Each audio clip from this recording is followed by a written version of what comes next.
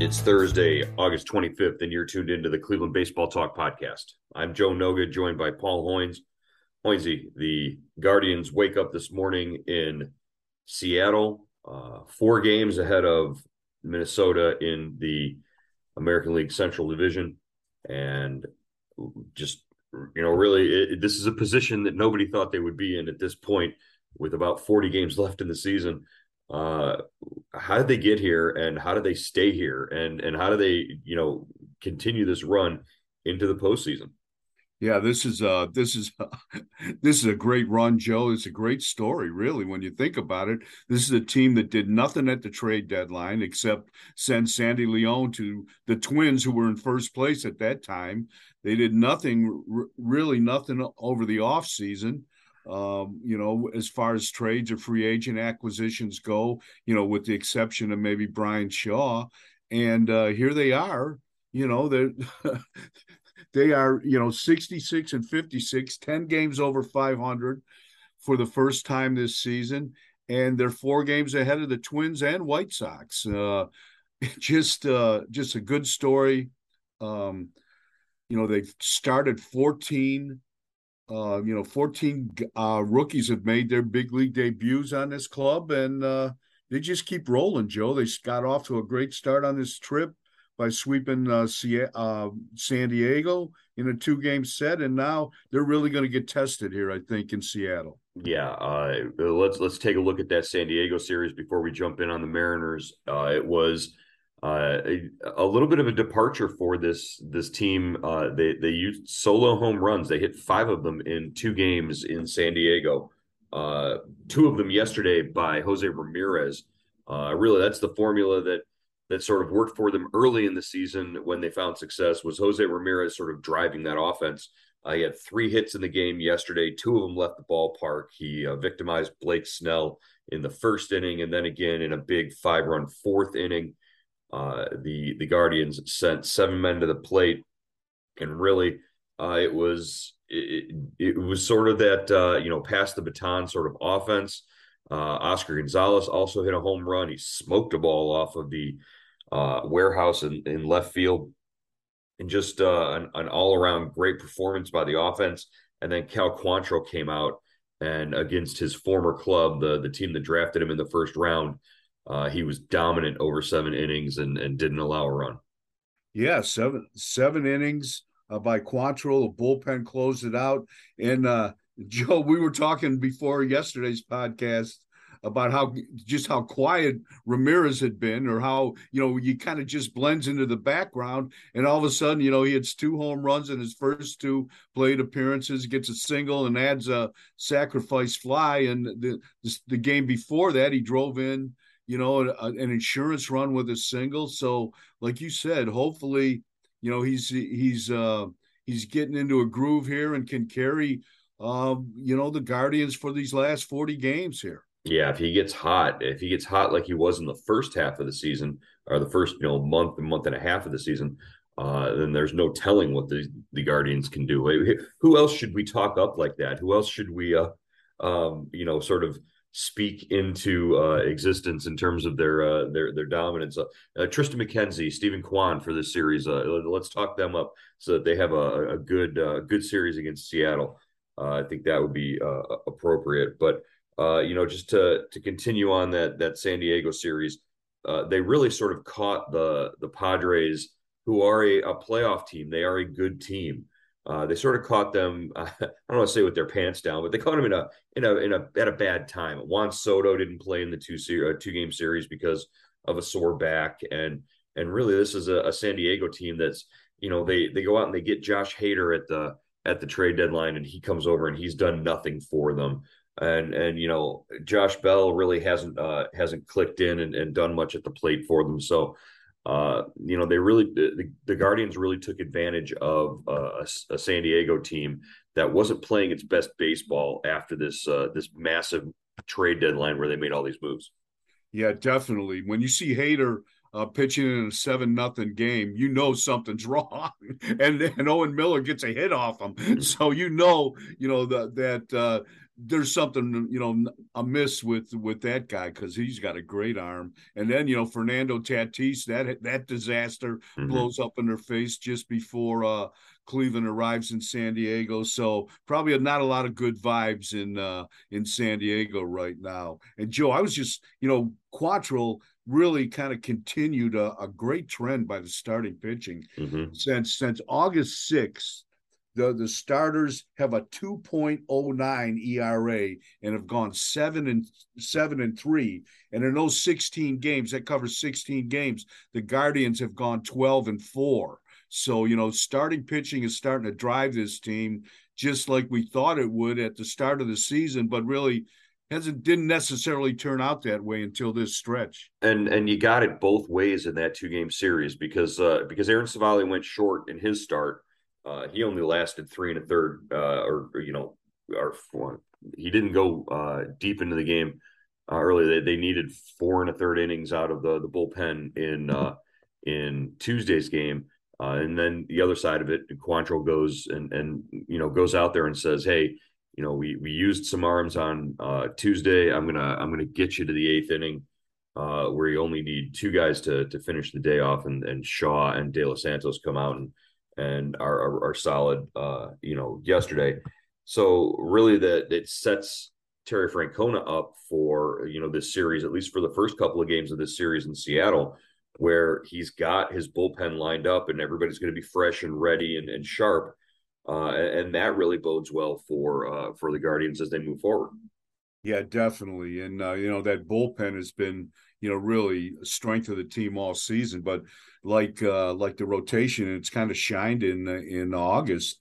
They're 6-1 with a 2.10 ERA and 7 saves and 7 chances.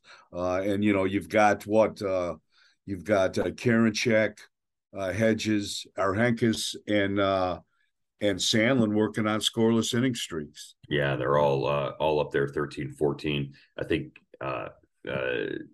Karachek hasn't been scored on in 17 or 18, outings or something like that. It's been remarkable to see how these young guys in this bullpen have been able to come out and perform. Nick Sandlin has been outstanding. He came back from a couple of weeks in Columbus and has been a revelation in terms of just the way he's been used out of the pen. His command, he found his command in Columbus, and that's what Terry Francona said. Even with all the movement and all of the histrionics with his delivery that he's got, if he focuses and just tries to get in the zone, his stuff is good enough to beat a lot of guys, and that's what we saw, especially in Tuesday's win. Yeah, definitely. I mean, his side armor with he kind of throws a wiffle ball slider, and he's really tough on right-handers. Just kind of dominates them, and and Francona has let him face some lefties too. So that's got to bode well for them going forward. He could be kind of their guy. A guy that kind of comes out and you could pitch him in the sixth, seventh, eighth inning. And kind of a matchup guy. So that's an exciting development. Yeah, he's getting maybe the innings in the leverage situations that Eli Morgan had been getting before Eli Morgan sort of started to take a step back earlier. So, yeah, the trip to San Diego, just an overwhelmingly good one. I'll tell you, the guys love playing in San Diego, and they'll be right back there next year thanks to this new schedule that came out. And the Guardians will play all 29 other teams in Major League Baseball next season. Everybody's on the schedule. Everybody gets a shot at the Guardians, and the Guardians get a shot at them. And Terry Francona likes it. He says the more balanced schedule is more fair to the teams, especially with the wild card being part of the equation now, the expanded wild card at least. Yeah, it's going to be interesting. The division games, instead of playing like 76 division games, you're going to 52. There's going to be a big jump in interleague games from 20 to 46. And, like you said, Joe, they're going to be, I think the travel is going to be, a little different. I think Mm-hmm. there's like 4 7 game trips and, but it definitely is. The emphasis. I think the emphasis is still going to be on division play, but it kind of it balances out, like you were saying. Instead of the teams like Cleveland, for example, taking advantage of a weak AL Central, they're going to have to play more of the AL West and the AL East, and you're going to get a better, a fairer read on the playoff positioning for teams. Yeah, you're gonna have to play games against the National League East, which is a team that they wouldn't normally have seen, every year. So, yeah, the better competition is going to be out there, and it's not going to be, just the teams in the American League East beating up on each other, and then for 19 games apiece per team. So, yeah, I like the variety. I like the ability to go and see every team. The NBA does it. It's successful in the NBA. The NFL has a good rotation with their schedule. It's kind of harder to do. Face every team in the NFL. So you try to get them within a 4 year span with their rotations, and you pretty much do. So, uh, yeah, it'll be interesting to be able to see some more parks and get out there and get familiar with a lot more. It's remarkable that the Guardians were in San Diego for the first time in 17 years. That's crazy. The last time that they were there was 2005, and Terry Francona liked it. He talked about it at length and said that was all right.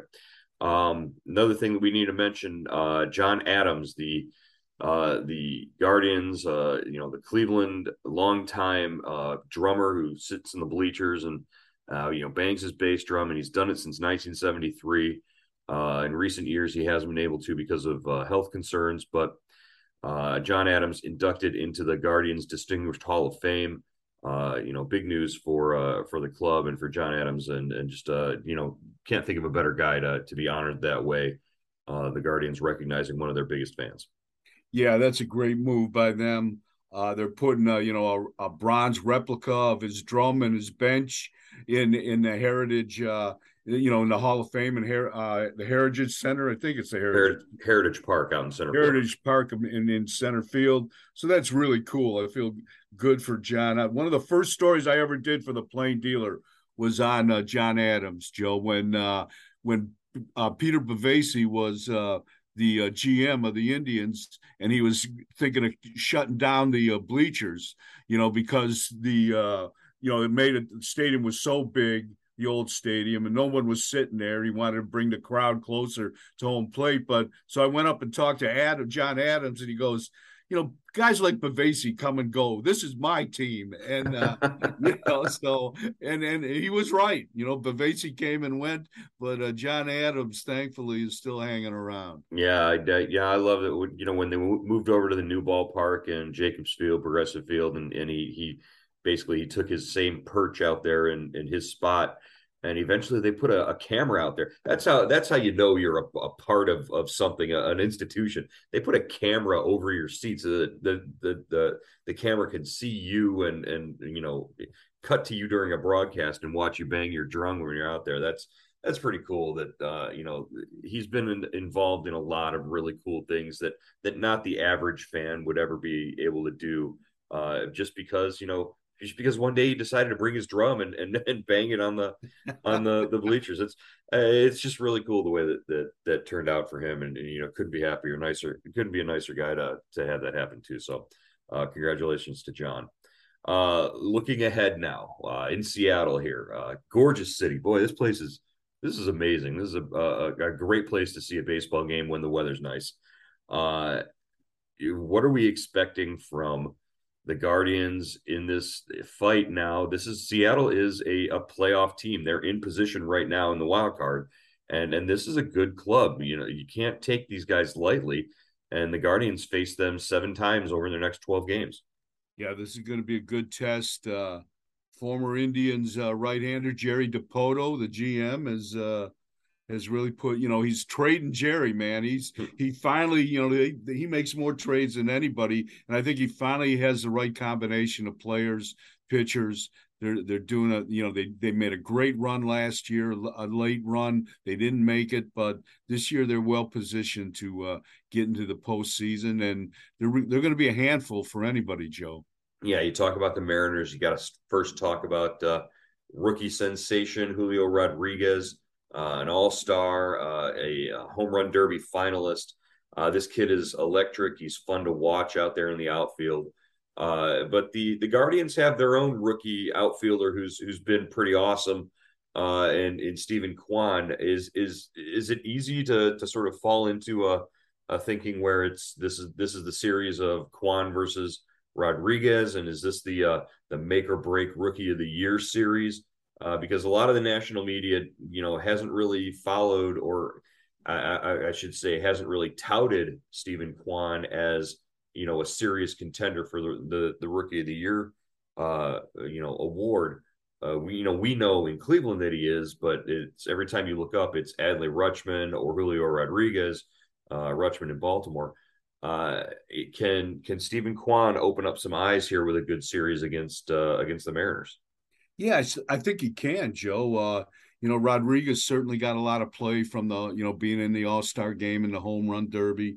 But Kwan, to the baseball guy, to the baseball purist, he's had a great year. I mean, you take away May from this guy, and he's sailing. He's been like cruise control. Even yesterday with that kind of check swing Mm-hmm. 2-run single down the left field line. I mean, just a big hit in a big situation. He's been doing that all year, and he's played great defense. I haven't seen Rodriguez, defensively. But Kwan has proven himself to be a two-way player. The only thing he doesn't do is hit home runs. Sure. So, but he's the ideal leadoff hitter. Right. Yeah. The moment has never seemed too big for Stephen Kwan, even though there have been so many of those moments so far this year. So it'll be great to see how they match up and how they compare throughout this 4-game series. We're going to get an extended look at them here in Seattle. But it's not just Julio Rodriguez on this Mariners squad. They've got Ty France is having a monster year. Mitch Haniger is back, and he's always a thorn in Cleveland's side. Eugenio Suarez, who came over from Cincinnati, is always a tough out for Cleveland pitchers. Also Jesse Winker, who's in and out of the lineup there. So they can beat you in a number of ways, but really their starting pitching is where they're sort of built. They've got Logan Gilbert going against Shane Bieber tomorrow. But today's matchup, Tristan McKenzie versus lefty Marco Gonzalez. Gonzalez is actually, pretty solid. Yeah, Gonzalez has been around. He faced the Guardians a lot when he was pitching for Toronto. So they're familiar with him. That should be a good matchup. I would think. The Guardians, probably should have a little bit of an edge there. But the rest of the series is a toss-up, Joe. I really think so. This is, I love the way they started this trip. The sweep in San Diego. Now they got to finish it off here. Yeah, I think the bullpen is definitely going to have to step up and step forward again if they're going to win some of these games in the second half of this series. You've got Zach Plesac going against Luis Castillo, who they brought over from Cincinnati, and Aaron Savali in the getaway game matched up against Robbie Ray, who's as good as anybody. So, it looks like on paper these are some pretty tough matchups for the Guardians, but we'll see how these first 2 games play out. Tristan McKenzie on a serious roll, 9-9 through 3.31 ERA, but that doesn't really tell you how dominant he's been lately. So we'll see if he can continue that. T-Mobile Park is a pitcher friendly park, so we'll see what the odds are there. Yeah, definitely. McKenzie's had, his numbers are better than his record on.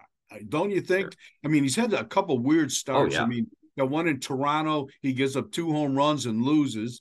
The solo home run kind of comes back and bites him all the time. But his numbers, other than that, Joe, other than a home run, it's hard to get a hit off this guy. I Yeah, mean, what's the opposition's hit like 198 against him. yeah, earlier in the season, he was the master of giving up like 2 or 3 total hits and still losing a game by a run, which makes no sense. But it also makes sense because the young offense and the young Guardians lineup, sometimes they can get held down. That's why this series is so scary because they might have to win a couple of games 3-1 or 4-3 or something like that. So hopefully the offense can come through for him. But McKenzie's been lights out just over the last month and a half. Every time he takes the ball, you got ace sort of vibes from him, so shouldn't be too worried about that.